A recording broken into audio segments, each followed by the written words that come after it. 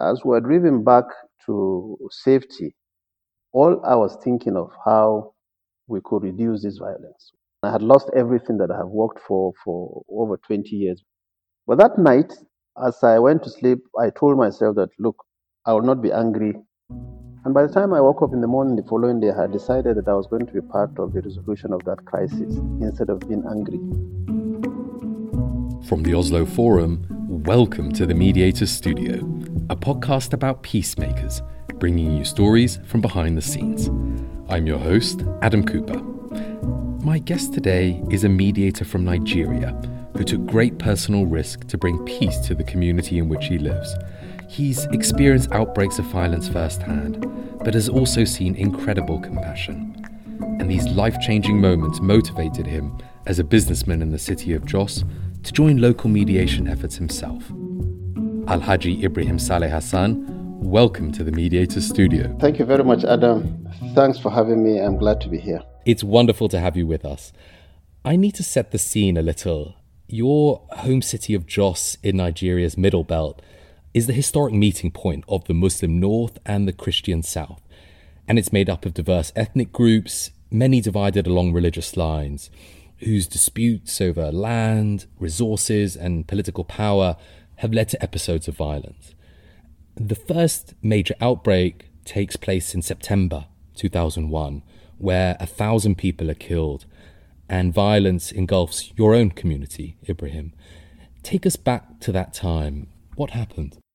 Well, in 2001, there was an argument between a girl who was crossing the road on a Friday, and there was a Friday prayer congregation in place. And suddenly, from nowhere, that resulted in some big scuffle in the neighborhood. And by the evening of that same Friday, the problem had engulfed the whole of Jos.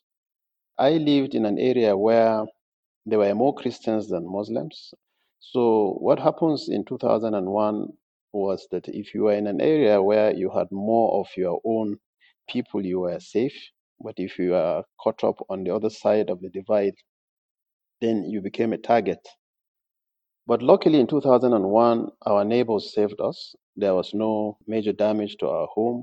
But for fear of being attacked later in the night, we were relocated to the house of my neighbor, where we stayed overnight. And the following morning, I had to leave the area where my extended family lived.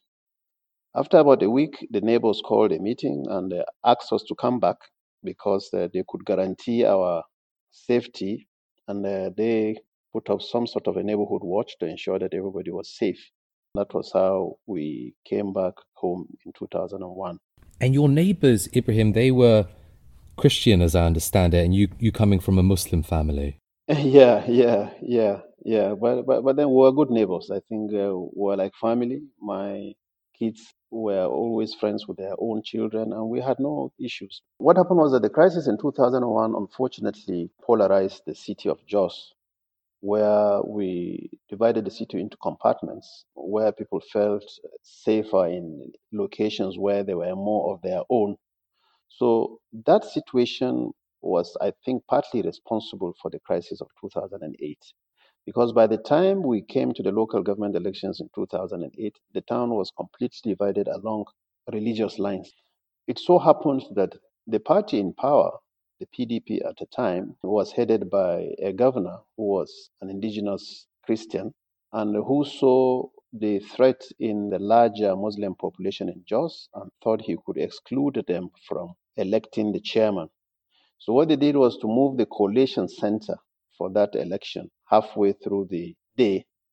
And the mostly Muslim houses felt this was a move to disenfranchise them or to give benefit or advantage to the Christian candidate. Before you knew it, the whole town had been engulfed into serious crisis. And one would have thought that we would have learned our lessons from 2001, but no. Actually, 2001 now became a model for what was to happen in 2008. And so you have this disputed election, you have suspicions around whether it's free and fair. How did that violence then escalate? Well, because it was religious, the first thing you have is that there was burning of places of worship.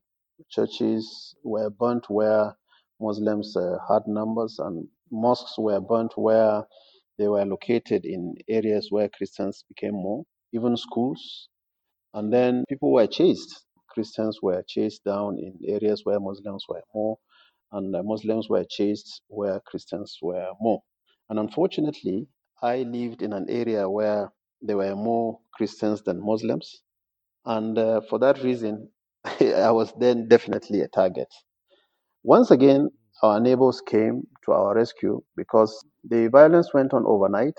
And by the following morning, I did not even know the situation that was happening in the city center. And I had gone out for a walk in the neighborhood. And most of the neighbors in the area said, no, no, no, no, Ibrahim, go back home. We don't think it's safe enough for you to walk today because there's a lot of serious tension in town. And we think you are better at home. And by the time I got back home, my family was packing because our neighbor had asked them to pack and leave because our house was not safe, was being targeted, and a mob was coming that way and they didn't know what was going to happen. So we moved out of the house, went into again our neighbor's house for the second time. The unfortunate incident of that day led to the death of the relation of my houseboy who had come to fight for our property not to be touched. He was beaten and left for dead. We learned later in the day that he was taken to the hospital, but unfortunately, we lost him by the following day. That to me was the saddest aspect of that fateful day of 2008. That must have been deeply traumatic for you. How did you feel in the aftermath, seeing the violence affect the communities around you, but also people in your own household? I had two problems. My family had witnessed all this violence because three of my kids were at home, aged between 10 and 2. They watched this and were taken out of the compound commando style because they had to bring a military van to evacuate us from my neighbor's house. And they were shooting at us actually as we were being driven out of the property. So this was quite scary. We got over the initial scare, and but something happened to me that day, which I still remember to date. I wasn't angry, and as we were driven back to safety, all I was thinking of how we could reduce this violence. What are we going to do? What is it that we have not done as elite stakeholders to reduce the tension that will result to such level of violence?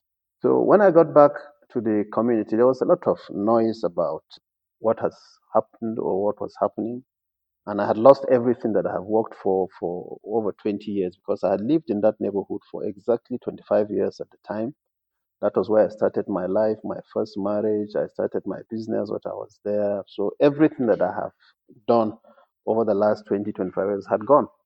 So you have this feeling of numbness first, not knowing what is going to happen, and then the feeling that, okay, what am I going to be doing tomorrow? You have to start all over again, and then you have your family, you have other people to take care of. But that night, as I went to sleep, I told myself that, look, I will not be angry. And I, for the first time, remembered that God can put you in situations to test you. Because as a Muslim, I've been told that God will test you in ways that you don't understand. And my resolve was to win this test or to pass this test by being calm. And by the time I woke up in the morning the following day, I had decided that I was going to be part of the resolution of that crisis instead of being angry because I knew that a lot of things went wrong. It's quite striking, Ibrahim, that your own children having witnessed that kind of violence, that your instinct, you resisted the temptation towards revenge, and you decided you would work for the cause of peace. Give us a sense of what you did from then on. After 5 days, I decided to drive down to the area to see what had become of my house and the neighborhood. And that was, I think, the turning point in my life. I drove there. The house that I had built just less than 2 years, was completely burned to ashes. And the neighbors were looking at me with this feeling that we didn't do enough to save this person. But then something happened as we were driving out of the community because on the fateful day of the crisis, I saw the guy that led the mob to burn my house. I actually saw him. And I saw him walking down the street 5 or 6 days after the event. And I stopped the car. And I stopped him. I said, "Look, are you not the guy that I saw on that morning of the crisis?" He said, "Yes, yes, yes, yes, yes, but I didn't go there to burn your house. We went there to stop them," which is not true because he actually came to look at the place to ensure that there was no security personnel or anything. And then he brought in the mob. But I told him something. I said, "Look, I forgive you for one thing," because he had seen when I was moving my family into the neighbor's compound.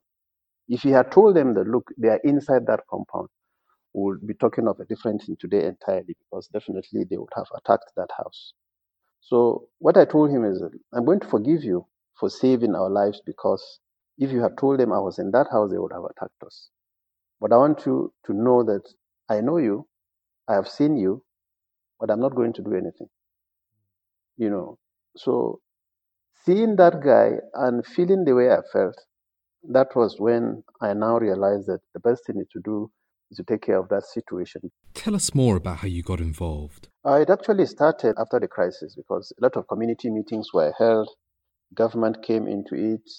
A lot of people wanted to come into. Religious leaders, traditional leaders were calling meetings. And because I was one of the victims, I started attending these meetings because they wanted people to tell their stories of what happened during the crisis.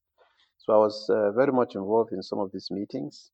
And some of the things that I heard from other people, I was attacked because I was a Muslim in an area more dominated by Christians. But so many Christians were attacked also in areas where Muslims were dominant. So empathy now came in. I started feeling the pains of the others as well. I realized that this thing had touched people beyond their belief, because when you are burnt out of your property, you are burnt, your business is burnt. Because I lost my house, I lost my business, my car business, and 30 something vehicles were burnt in that crisis. So for me, this now became an issue. And then by the end of 2012, you get involved in the work of the Centre for Humanitarian Dialogue, or HD, the organisation that you and I both now work for. Tell me about the work you did there.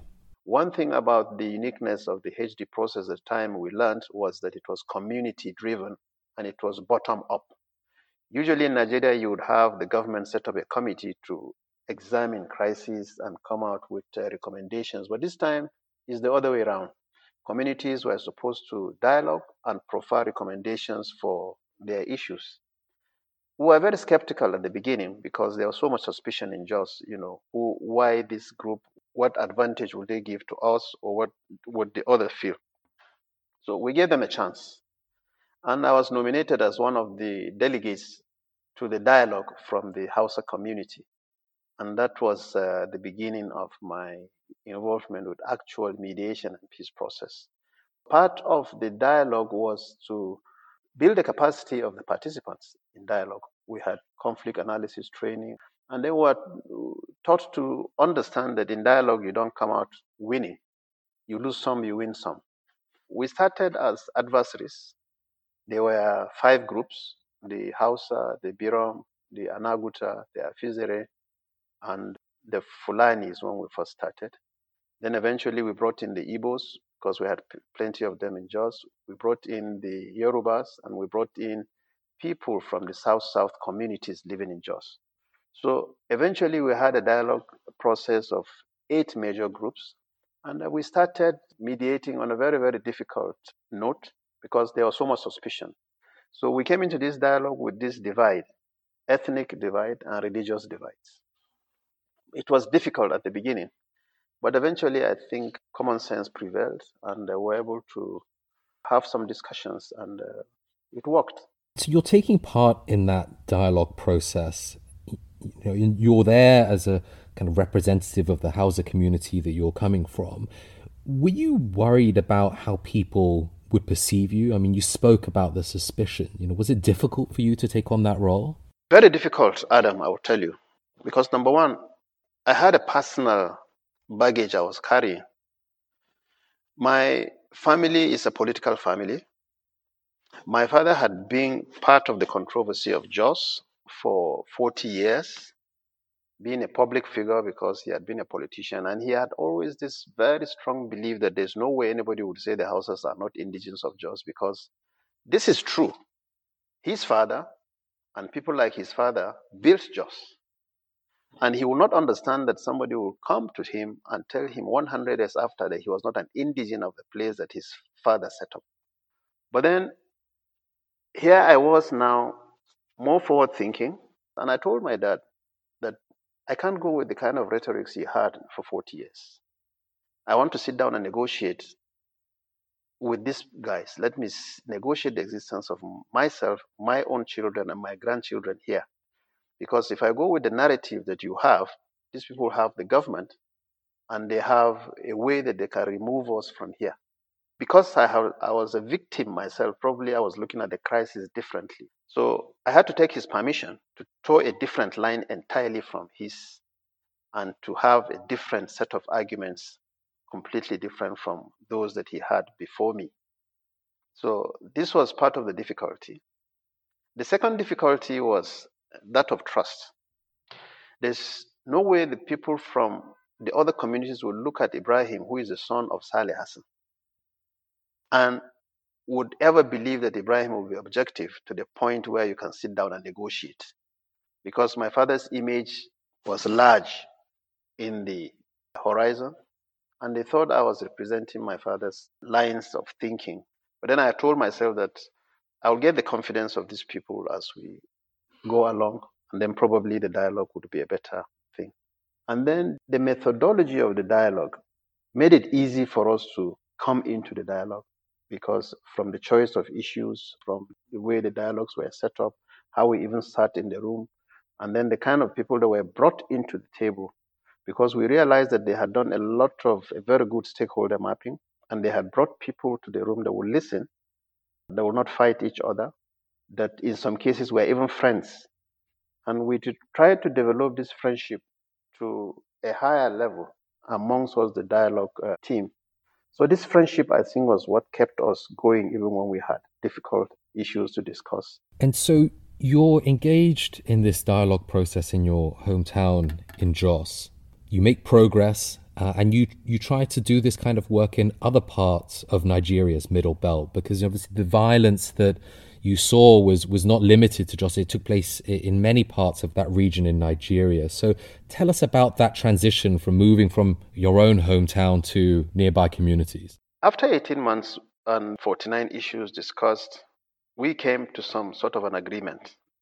And we had a very big ceremony where all stakeholders came and we signed some sort of a ceasefire, peace agreement between the 8 ethnic communities in Jos. But we realized also that at the time that we had finished our own dialogue, the Center for Humanitarian Dialogue had been invited to Kaduna, because the governor of Kaduna had heard about what we were doing in Jos in terms of the dialogue, and he wanted that replicated in southern Kaduna. 5 local government areas were in serious trouble in southern Kaduna, and their issues were similar. Issues about land, issues about indigeneity, issues about who owns what part of what city. The issues were similar. And our case in Jos was so similar to that of southern Kaduna that they kept inviting us to southern Kaduna to share experience. And I would travel with my colleague, Dr. Sam Godongs, who is a Christian and an indigenous Birom. And we'll tell them how in Jos we have been able to suspend our issues of conflict so that there will be peace, even though we have not solved all the issues. And while the dialogue sessions and the mediation processes in southern Kaduna was going on, Plateau State also invited again the center back to Plateau, to southern Plateau this time. And in southern Plateau, you won't believe, they were mediating between 56 ethnic communities from 6 local government areas. Unbelievable. And the issues were also similar: indigeneity, land, farmer herder, cultism, armed robbery. Any conflict between 2 communities can engulf the whole region in violence. So that's how we kept going on and on and on and on and on. And till date, I've not been able to pull out of the peace work. I'm sure that you made progress in those different parts of the Middle Belt and showing them the example of what you had done in Jos and trying to get them to adapt this model for their own communities, which have their own ethnic makeup. Tell me about a day that it went wrong when, despite your best efforts, things didn't work out. It happens a lot, Adam. It's not just a one-off thing. One of the saddest things you can experience in crisis is when you go to communities today and you talk about how they can solve problems. You leave, and the following day, somebody calls you and said, "There's an attack. Somebody has been killed." It saddens you initially. You have this burden that these people might think you are lying about what you are telling them. The dialogue works, but then you keep moving on. You keep going back to them. Sometimes they even accuse you directly. You have told us that by now we'll not see violence, but why are we seeing violence? So, what I always tell people is that try to develop interpersonal relations with the people that you dialogue with or you bring into mediation. Because when you have that personal relationship, they can trust you to even tell you when they think you are lying to them. But then you see behind the screens, behind all the doubts, you can see that the people still have hope in what you are telling them. And they have hope that one day dialogue would work. There's something that we call sustained dialogue. And why we do sustained dialogue is we keep talking about those issues that will not go away and those issues that can never be resolved simply by just talking. And we keep talking about it. So we keep going back to them. We keep talking about the same issues. Even when we are not with them, we keep phoning them up, getting in touch with them, to ask them if they discuss these issues that are protracted, that are difficult. And they tell you, yes, they are. There's no short answer to that question. You just keep trying. It never ends. And another challenge, of course, in all peacemaking is making sure that all voices are included. And you engage women's groups. What did that conversation look like? Well, because of the culture and configuration of the Middle Belt, culturally, women are not supposed to be part of dialogue, especially on issues of conflict. For instance, to interest you to know that in the Middle Belt, women are not even part of the traditional rulership institutions. Women are not supposed to be part of any decision making.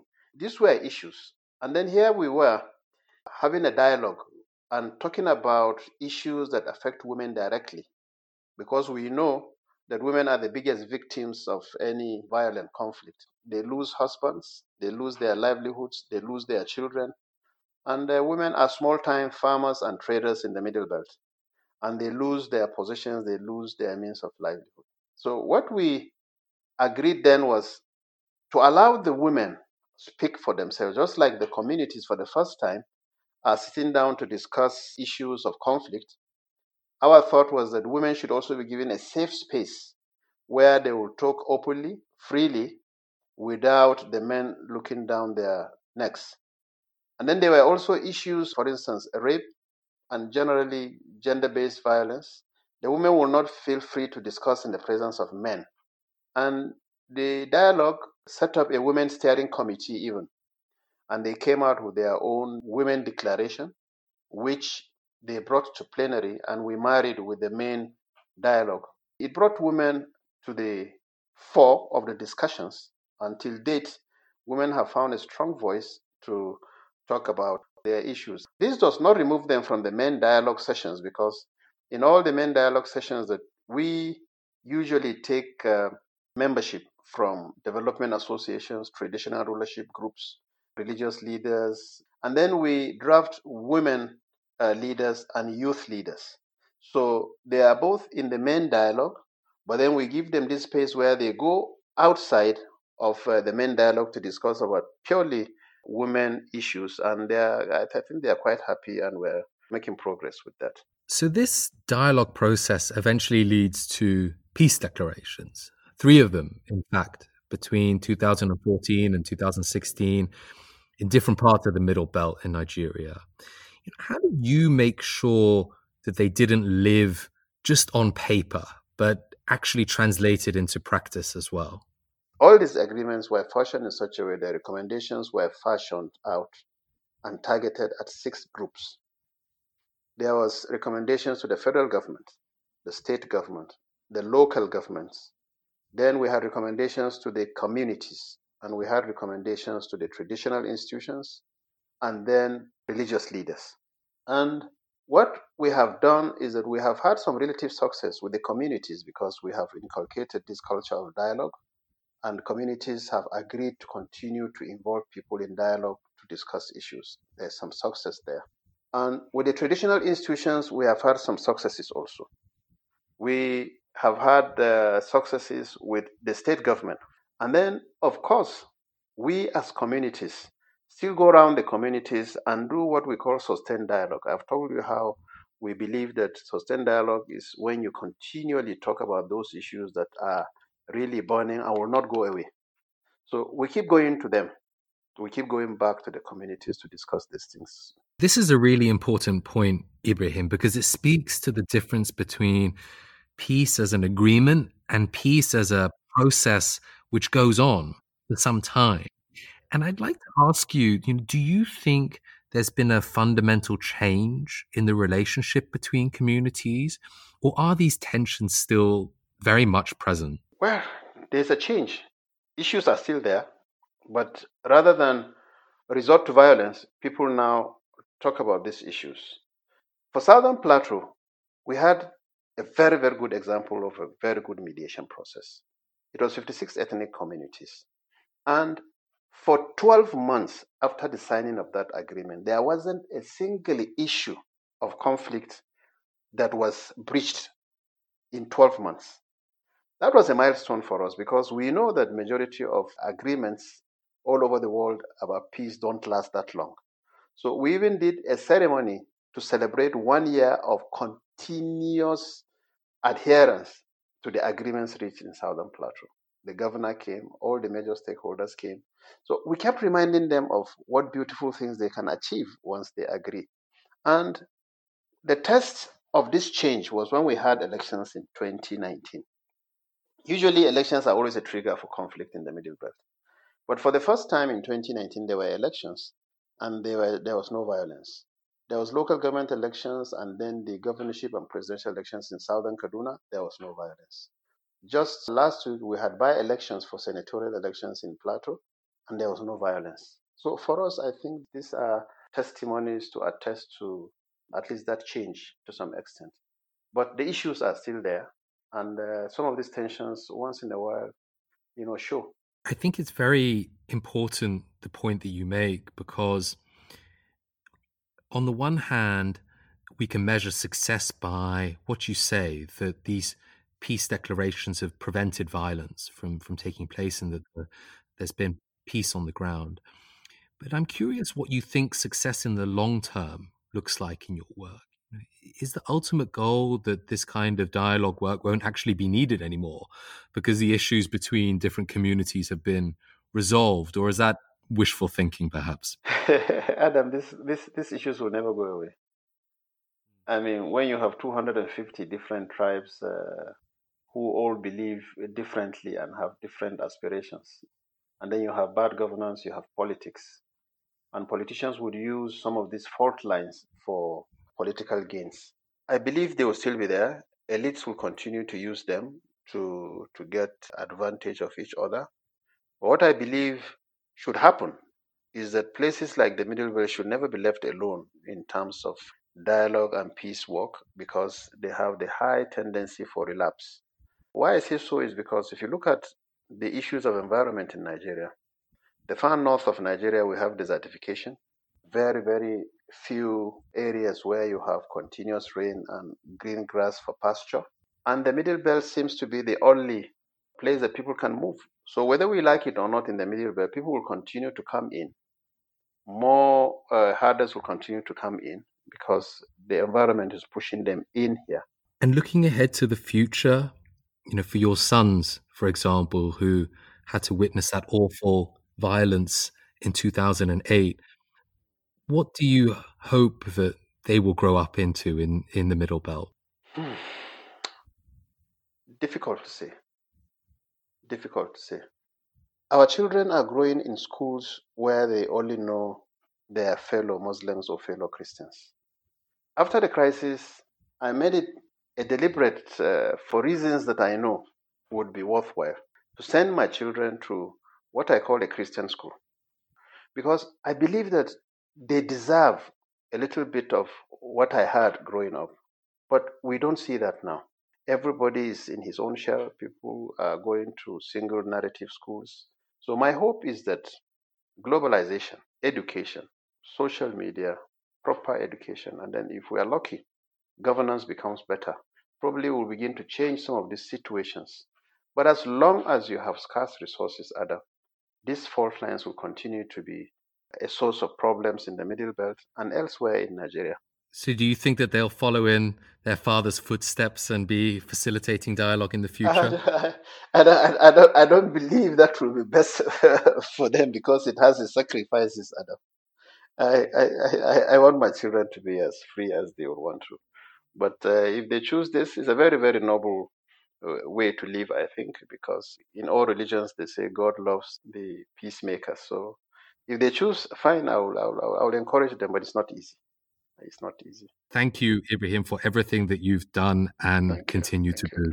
Thank you, Adam. Thank you, Adam. It was such a pleasure sharing my experiences with you. That was Alhaji Ibrahim Saleh Hassan in the Mediator Studio, an Oslo Forum podcast brought to you by the Centre for Humanitarian Dialogue and the Norwegian Ministry of Foreign Affairs.